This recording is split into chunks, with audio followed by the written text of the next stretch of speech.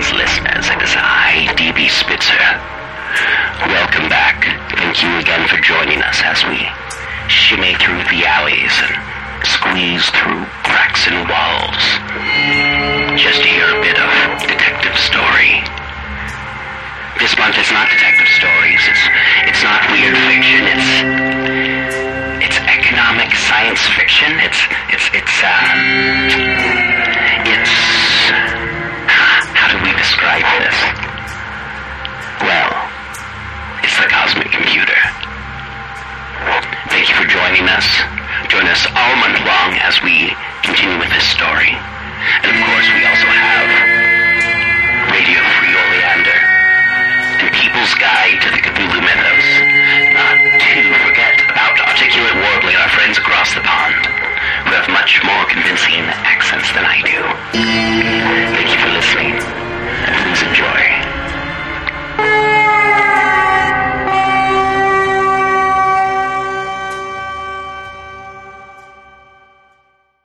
They had come to the mesa in the Badlands and dug a pit on top of it, 1,000 feet in diameter and more than 500 deep.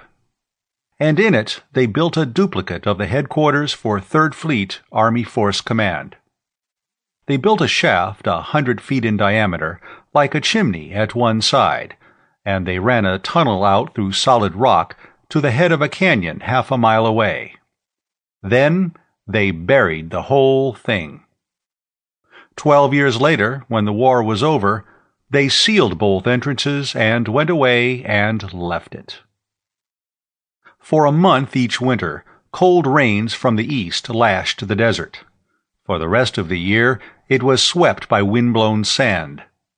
Wiregrass sprouted, and thornbush grew. Nature, the master camoufleur, completed the work of hiding the forgotten headquarters. Little things, not unlike rabbits, scampered over it, and bigger things, vaguely fox-like, hunted them. Hunted men came too, their air cars skimming low. None of them had the least idea what was underneath. The mesa top came suddenly to life, just as the sun edged up out of the east. Khan and his father and Aunt Dawes came in first, in the recon car with which they had scouted and photographed the site a few days before. They circled at 1,000 feet, fired a smoke bomb, and then let down near where Khan's map showed the head of the vertical shaft. The rest followed.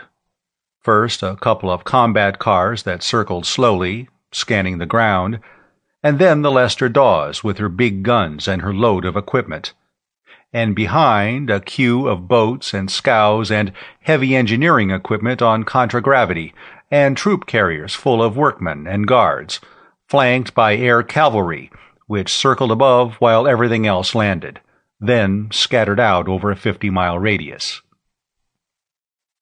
Occasionally there was a hammer of machine guns, either because somebody saw something on the ground that might need shooting at, or simply because it was a beautiful morning to make a noise. The ship settled quickly and daintily, while Khan and Ance and Rodney Maxwell sat in the car and watched. Immediately she began opening like a beetle bursting from its shell, large sections of armor swinging outward. Except for the bridge and gun turrets, almost the whole ship could be opened. She had been designed to land in the middle of a battle and deliver ammunition when seconds could mean the difference between life and death. Jeeps and lifters and manipulators and things floated out of her. Scows began landing and unloading prefabbed elements. A water tank landed, and the cook shed began going up beside it. A lorry came in with scanning and probing equipment, and a couple of men jumped off and huddled over a photoprint copy of one of Khan's maps. Khan lifted the car again and coasted it a half-mile to where the cleft in the mesa started. There were half a dozen claw-armed manipulators already there, and 2 giant power shovels. Jerry Rivas and one of the engineers Kurt Fawsey had hired had gotten out of a jeep and were looking at another photoprint of the map. Rivas pointed to the head of the canyon, where a mass of rock had slid down. "That's it. You can still see where they put off the shots." The canyon was long enough and wide enough for the Lester Dawes to land in it. She could be loaded directly from the tunnel. The manipulators began moving in, wrestling with the larger chunks of rock and dragging or carrying them away. Power shovels began grunting and clanking and rumbling. Dust rose in a thick column. Toward mid-morning, the troop carriers which served as school buses in Litchfield arrived, loaded with more workmen. A lorry lettered Storsenda Herald Guardian came in, hovered over the canyon, and began transmitting audio-visuals. More newsfolk put in an appearance. The earth and rock at the top of the tunnel entrance fell away, revealing the vitrified stone lintel. Everybody cheered and dug harder. More air cars arrived, getting in each other's and everybody else's way. Raymond Fitch, Lester Dawes, Lorenzo Menardis, and Morgan Gatworth, Dolph Kelton playing hooky from school, Tom Brangwyn with a score of the Home Guard to reinforce the company police. Clem Zareff called in his air cavalry to help control the sightseers. Nobody was making trouble. They were just getting in the way. At 11, Rodney Maxwell went aboard the Lester Dawes to use the radio and telescreen equipment. By then, 2 time zones west in Storsenda, the claims office was opening. He filed preliminary claim to an underground installation with at least 2 entrances in uninhabited country, and claimed a 10-mile radius around it. By that time, the gang working on top had uncovered a vitrified slab over the 100-foot circle of the vertical shaft and were cracking it with explosives. According to the scanners, it was full of loose rubble for 100 feet down. Below that, the micro-rays hit something impenetrable. Toward mid-afternoon, the tunnel in the canyon was cleared.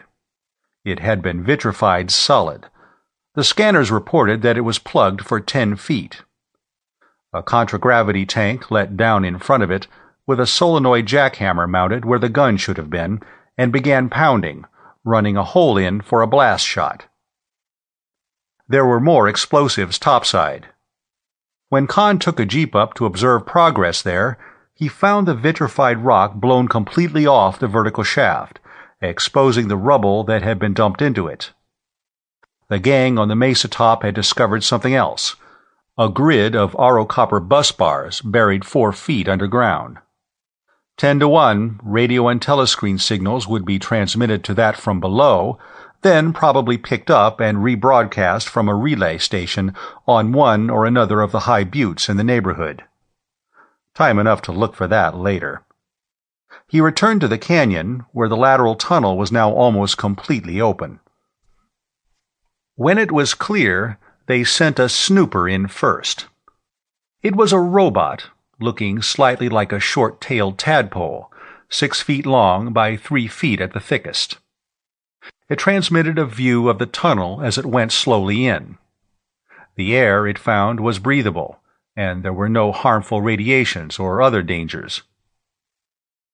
According to the plans, there should be a big room at the other end, slightly curved, 100 feet wide by 100 on either side of the main tunnel entrance. The robot entered this, and in its headlight they could see reconnaissance cars and contragravity tanks with 90mm guns. It swerved slightly to the left, and then the screen stopped receiving. The telemeter's instruments went dead, and the robot's signal stopped. "Tom," Rodney Maxwell said, "you keep the crowd back. Clem, stay with the screens. I'll transmit to you. I'm going in to see what's wrong." He started to give Kahn an argument when he wanted to accompany him. "No," Kahn said, "I'm going along. What do you think I went to Terra to study robotics for?" His father snapped on the screen and pickup of the jeep that was standing nearby. "You getting it, Clem?" he asked. "Okay, Kahn, let's go." Half a mile ahead, at the other end of the tunnel, They could see a flicker of light that grew brighter as they advanced. The snooper still had its light on and was moving about. Once they caught a momentary signal from it. As Rodney Maxwell piloted the jeep, Khan kept talking to Clem Zaref outside. Then they were at the end of the tunnel and entering the room ahead. It was full of vehicles, like the one on the bottom level at 10th Army HQ. As soon as they were inside, Clem Zaref's voice in the radio stopped, as though the set had been shot out. "Clem, what's wrong? We aren't getting you," his father was saying. The snooper was drifting aimlessly about, avoiding the parked vehicles. Khan used the manual control to set it down and deactivate it, then got out and went to examine it. "Take the jeep over to the tunnel entrance," he told his father. "Move out into the tunnel a few feet. Relay from me to Clem." The jeep moved over. A moment later his father cried, "He's getting me. I'm getting him. What's the matter with the radio in here? The snooper's all right, isn't it?" It was. Khan reactivated it and put it up above the tops of the vehicles. "Sure, we just can't transmit out." "But only a half-mile of rock. That set's good for more than that. I'll transmit clear through Snagtooth." "It won't transmit through Collapsium." His father swore disgustedly, repeating it to Zaref outside. Khan could hear the old soldier in the radio make a similar remark. They should have all expected that in the first place. If the Third Force High Command was expecting to sit out a nuclear bombardment in this place, they'd armor it against anything. "Bring the gang in. It's safe as far as we've gotten," his father said. "We'll just have to string wires out." Khan used his flashlight and found the power unit for the room lights. All the overhead lights were wired to one unit, if wired were the word for gold leaf circuits cemented to the walls and covered with insulating paint. For the heavy stuff, like the ventilator fans, they'd have to find the central power plant. He looked around the big room, poking into some of the closets that lined it. Radiation-proof clothing, tools, arms and ammunition, first aid kits, emergency rations. All the vehicles were plated in shimmering collapsium. The crowd started coming in. The work gang selected for the first exploration work, most of them old hands of Rodney Maxwell's. The engineers they had recruited. Mohammed Matsui, he had a gang of his own, the same one he had been using in tearing down the converter at 10th Army. The stockholders and officials, the press, and everybody else Tom Brangwen's police hadn't been able to keep out. The power plant was at the extreme bottom. Matsui began looking it over at once. Above it they found the service facilities air and water plant, pumps for the artesian well, sewage disposal. Then repair ships and a laboratory, and laundries and kitchens above that. "Where do you suppose it is?" Kurt Fawsey was asking. "Up at the very top, I suppose. Let's go up and work down. I can't wait till we've found it." Like a kid on Christmas Eve, Khan thought. And there was no Santa Claus, and Christmas had been abolished. The place was built in concentric circles, level above level. Combat equipment nearest the tunnel exit and nearest the vertical shaft, and ambulances and decontamination units and equipment for relief and rebuilding next. Storerooms, mile on circular mile of them. Not the hasty, pack-rat cramming he'd seen at 10th Army. Everything had been brought in order, carefully piled or racked, and then left. More stores for the next 3 levels up. Then living quarters. Enlisted men's and women's quarters, no sign of occupancy. Enlisted kitchens and mess halls, untouched. Most of the officers' quarters were similarly unused, but here and there some had been occupied. A sloppily made bed, a used cake of soap in the bathroom, an empty bottle in a closet. Officers' commissary stores had been used from and replaced. The officers' mess hall and kitchen had been in constant use, and the officers' club had a comfortably scuffed and lived-in look. There had been a few people there all the time of the war. Men and women, all officers or civilians, Clem Zaroff said, didn't even have enlisted men to cook for them. And we haven't found a scrap of paper with writing on it, or an inch of recorded sound tape or audiovisual film. Remember those big wire baskets down at the mass energy converters? Before they left, they disintegrated every scrap of writing or recording. This is where Merlin is. They were the people who worked with it. And above, offices, general staff, war planning with an incredibly complex star map of the theater of war. Judge Advocate General, Inspector General, Service of Supply. They were full of computers, each one firing the hopes of people like Fawsey and Dolph Kelton and Judge Ledoux. But they were only special-purpose machines, the sort to be found in any big business office. The Storacenda Stock Exchange probably had bigger ones. Then they found big ones, rank on rank of cabinets, long consoles studded with lights and buttons, programming machines. "It's Merlin!" Fawsey almost screamed. "We found it!" One of the reporters who had been following them snatched his radio handphone from his belt and jabbered.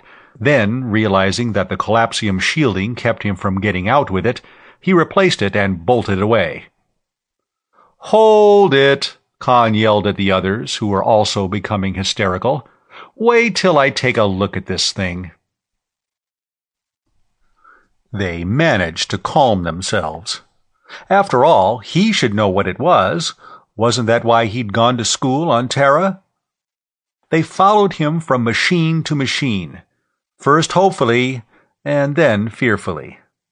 Finally, he turned, shaking his head and feeling like the doctor in a film show, telling the family that there's no hope for Grandpa.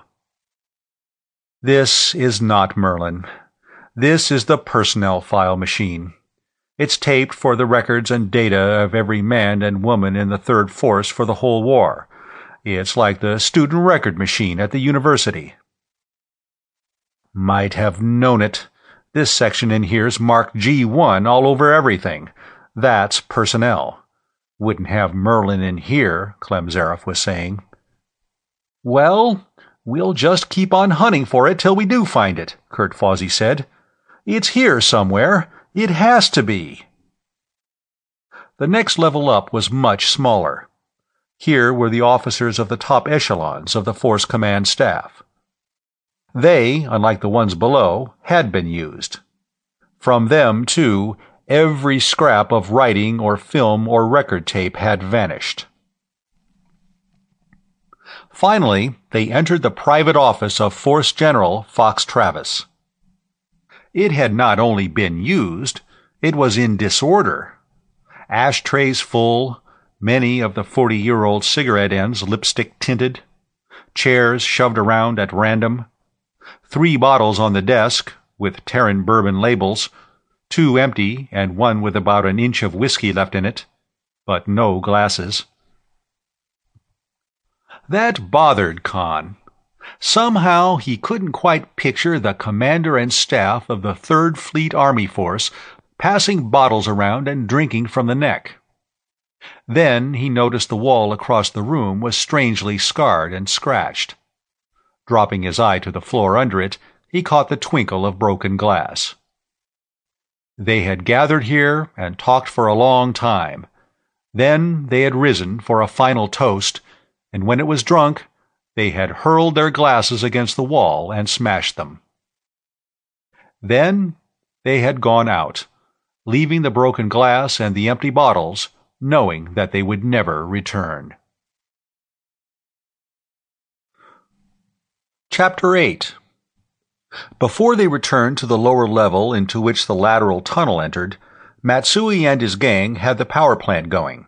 The ventilator fans were humming softly, and whenever they pressed a starting button, the escalators began to move. They got the pumps going, and the oxygen generators, and the sewage disposal system. Until the communication center could be checked and the relay station found, they ran a cable out to the Lester Dawes, landed in the canyon, and used her screen and radio equipment. Before the claims office in Storacenda closed, Rodney Maxwell had transmitted in recorded views of the interior, and enough of a final description for a final claim. They also received teleprint copies of the Storacenda papers. The first story, in an extra edition of the Herald Guardian, was headlined, "Merlin Found!" That would have been the reporter who bolted off prematurely when they first saw the personnel record machines. Kahn wondered if he still had a job. A later edition corrected this, but was full of extravagant accounts of what had been discovered. Merlin or no Merlin, Force Command Duplicate was the biggest abandoned property discovery since the Third Force left the Tri-System. The camp they had set up on top of the mesa was used that night only by Clem Zareff's guards. Everybody else was inside, eating cold rations when hungry, and when they could keep awake no longer, bedding down on piles of blankets, or going up to the barracks rooms above. The next day they found the relay station which rebroadcast signals from the buried aerial, or wouldn't one say subterrial, on top of the mesa.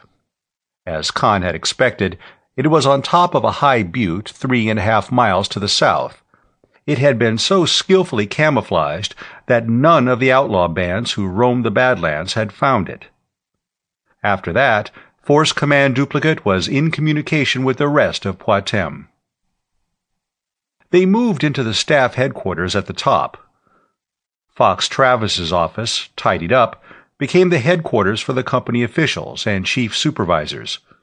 The workmen quartered themselves in the enlisted barracks, helping themselves liberally to anything they found.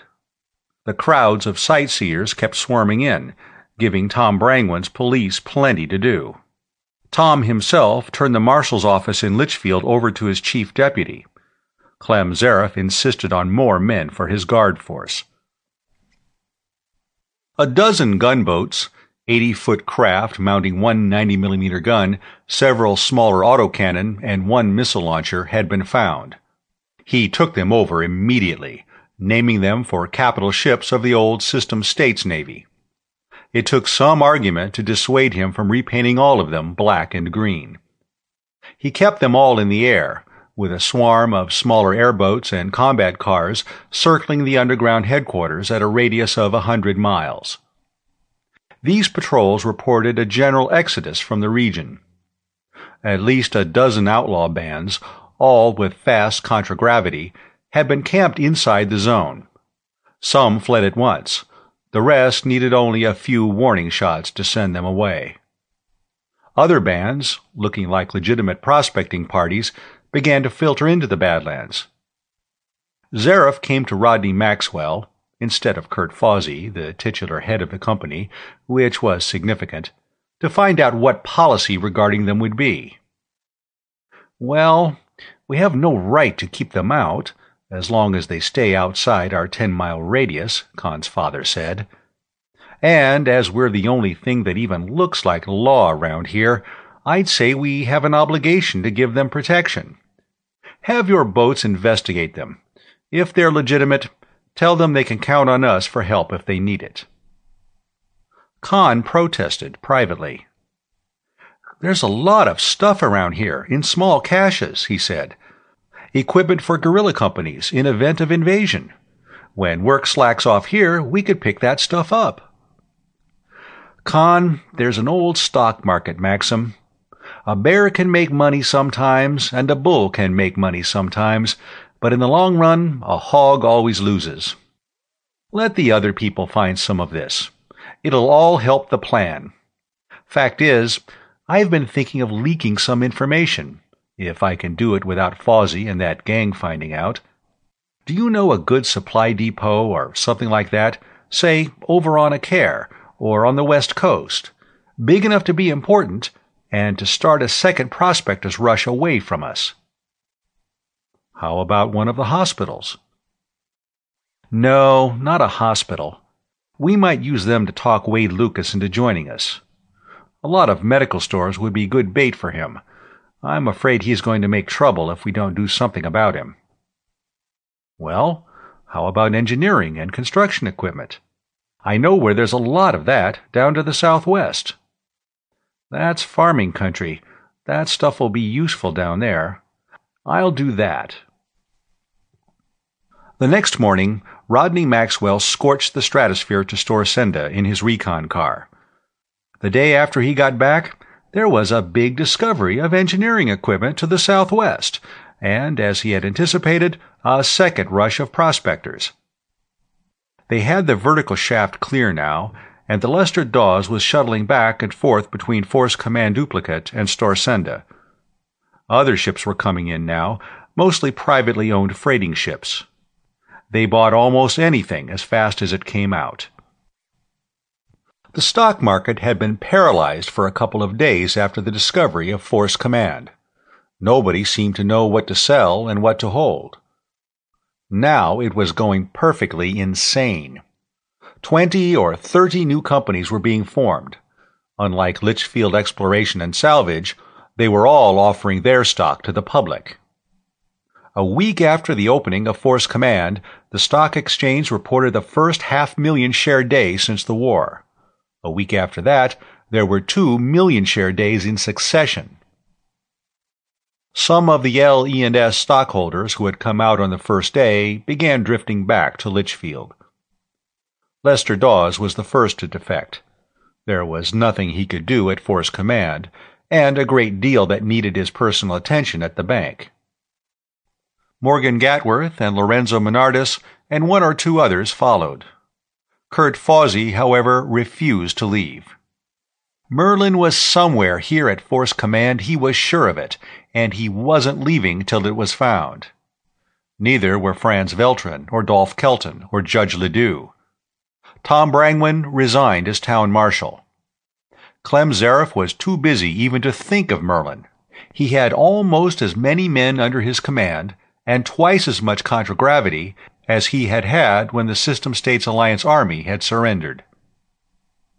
Kahn flew to Litchfield and found that the Public Works project had come to a stop at noon of the day when Force Command was entered, and that nothing had been done on it since.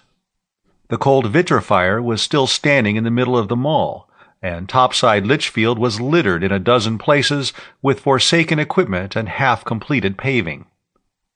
There was no one in Kurt Fawsey's office in the airlines building, and the employment office was jammed with migratory workers vainly seeking jobs. He hunted up Morgan Gatworth, the lawyer. "Can't some of you get things started again?" he wanted to know. "This place is worse than it was before they started cleaning up." "Yes, I know." Gatworth walked to an open window and looked down on the littered mall. "But everybody just dropped everything as soon as you opened Force Command. Kurt Fawsey's not been back here since." "Well, you're here. Lester Dawes and Lorenzo Menardis are here. Why don't you just take over? Kurt Fawsey couldn't care less what you do. He's forgotten he's mayor of Litchfield. He's forgotten there is a Litchfield." "Well, I don't like to just move into the mayor's office and take over." From somewhere below, a submachine gun hammered. There were yells, pistol shots, and the submachine gun hammered again, a couple of short bursts. "Some of the farm tramps who can't get jobs, trying to steal something to eat, I suppose," Kahn commented. Gatworth was frowning thoughtfully. He'd only need one more, very slight push. "Why don't you talk to Wade Lucas? He's got brains, and he's honest. Nobody but an honest man would have made himself as unpopular as Lucas has. If you pretend to be disillusioned with this Merlin business, it might help convince him. He was blaming you and your father for what's been going on here in the last 2 weeks. Yes, he'd help get things straightened out." At home, he found his mother simply dazed. She was happy to see him, and solicitous about his and his father's health. It seemed at times, though, as if he were somebody she had never met before. Events had gotten so far beyond her that she wasn't even trying to catch up. Flora, returning from school, stopped short when she saw him. "Well, I hope you like what you've done," she greeted him.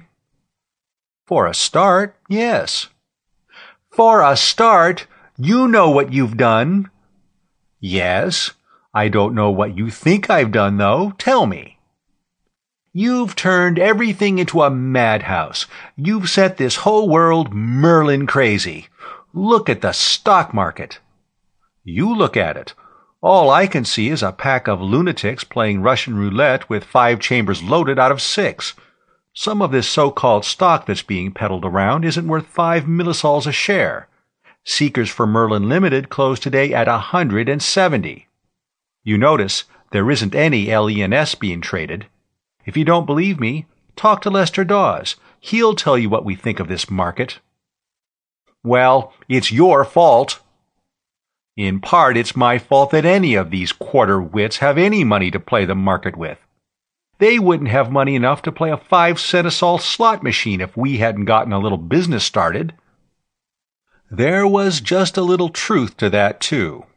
A few woolen socks were coming out from under mattresses, and a few tin cans were being exhumed in cellars, since the new flood of Federation equipment and supplies had gotten on the market. He'd seen a freshly lettered sign on Len Yanaguchi's tailor shop, "Quarter price in Federation currency." That night, however, he had one of the nightmares he used to have as a child, a dream of climbing up onto a huge machine and getting it started, and then clinging, helpless and terrified, unable to stop it as it went faster and faster toward destruction. Clem Zareff's patrols were encountering larger outlaw bands, the result of gang mergers. They were fighting with prospecting parties, and prospecting parties were fighting one another. Much of this was making the newscasts. One battle between 2 regularly chartered prospecting companies lasted 3 days, with an impressive casualty list. Public demands were growing that the planetary government do something about the situation. The government was wondering what to do or how. There were indignant questions in Parliament. Finally, the government dragged a couple of armed ships off Mothball Row, a combat freighter like the Lester Dawes, and a big assault transport, and began trying to get them into commission. And, of course, the market boom was still on. The newscasts were full of that, too. He had started worrying about if a bust came.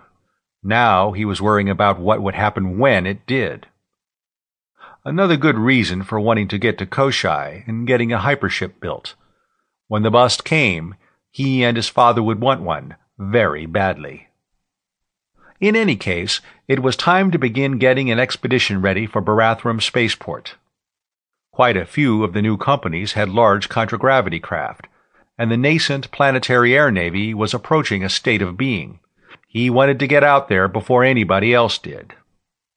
Maybe if they got the hypership built soon enough, it would start a second, sound boom that would cushion the crash of the present speculative market when it came, as come it must. He talked to Clem Zareff about borrowing a couple of the 80-foot gunboats. Zareff's attitude was automatically negative. "We mustn't weaken our defense perimeter. We'd be inviting disaster. Why, this whole country in here is simply swarming with outlaws. They fired on one of our gunboats, the Werewolf, yesterday." He'd heard about that. Somebody had launched a missile from the ground, and the Werewolf had detonated it with a countermissile. It had probably been some legitimate prospecting company who'd taken the LENS craft for a pirate. And there was a battle down in the Devil's Pigpen day before yesterday. That had been outlaws. They had been annihilated by something calling itself Seekers for Merlin Limited, whose stock was still skyrocketing on the exchange. He mentioned that. "These other prospecting companies are doing a lot of our outlaw fighting for us, and as long as the country's full of small independent parties, the outlaws go after them and leave us alone." Yes, and I have my doubts about a lot of these prospecting companies, and a lot of the outlaws, too, Zareff said. I think a lot of them are Federation agents. They're waiting till we find Merlin, and then they'll all jump us. Well, Khan adjusted his argument to the old rebel's obsession. I'll admit that as a possibility. If so, we'll need heavier weapons than we have. This spaceport on Barathrum might be just the place to get them. Yes, it might. Defense armament and the stored ship's weapons. Say, if we grab that place and move all the heavy guns and missiles here, we could stand off anybody. The thought of a fight with minions of the Terran Federation seemed to have shaved 10 years off his age in a twinkling. You take the Lester Dawes and let's say 3 of these gunboats. Let me see. Goblin, Fred Karski, and Vampire, Charlie Gatworth, and Dragon, Stefan Jorison. They're all good men. Home Guard. Trained them myself. Aren't you coming, Colonel? Oh, I'd like to, Khan, but I can't. I don't want to be away from here. No telling what might happen. But you keep in constant screen contact. If you get into any trouble, I'll come with everything I can put in the air. End of Chapter 7 and 8.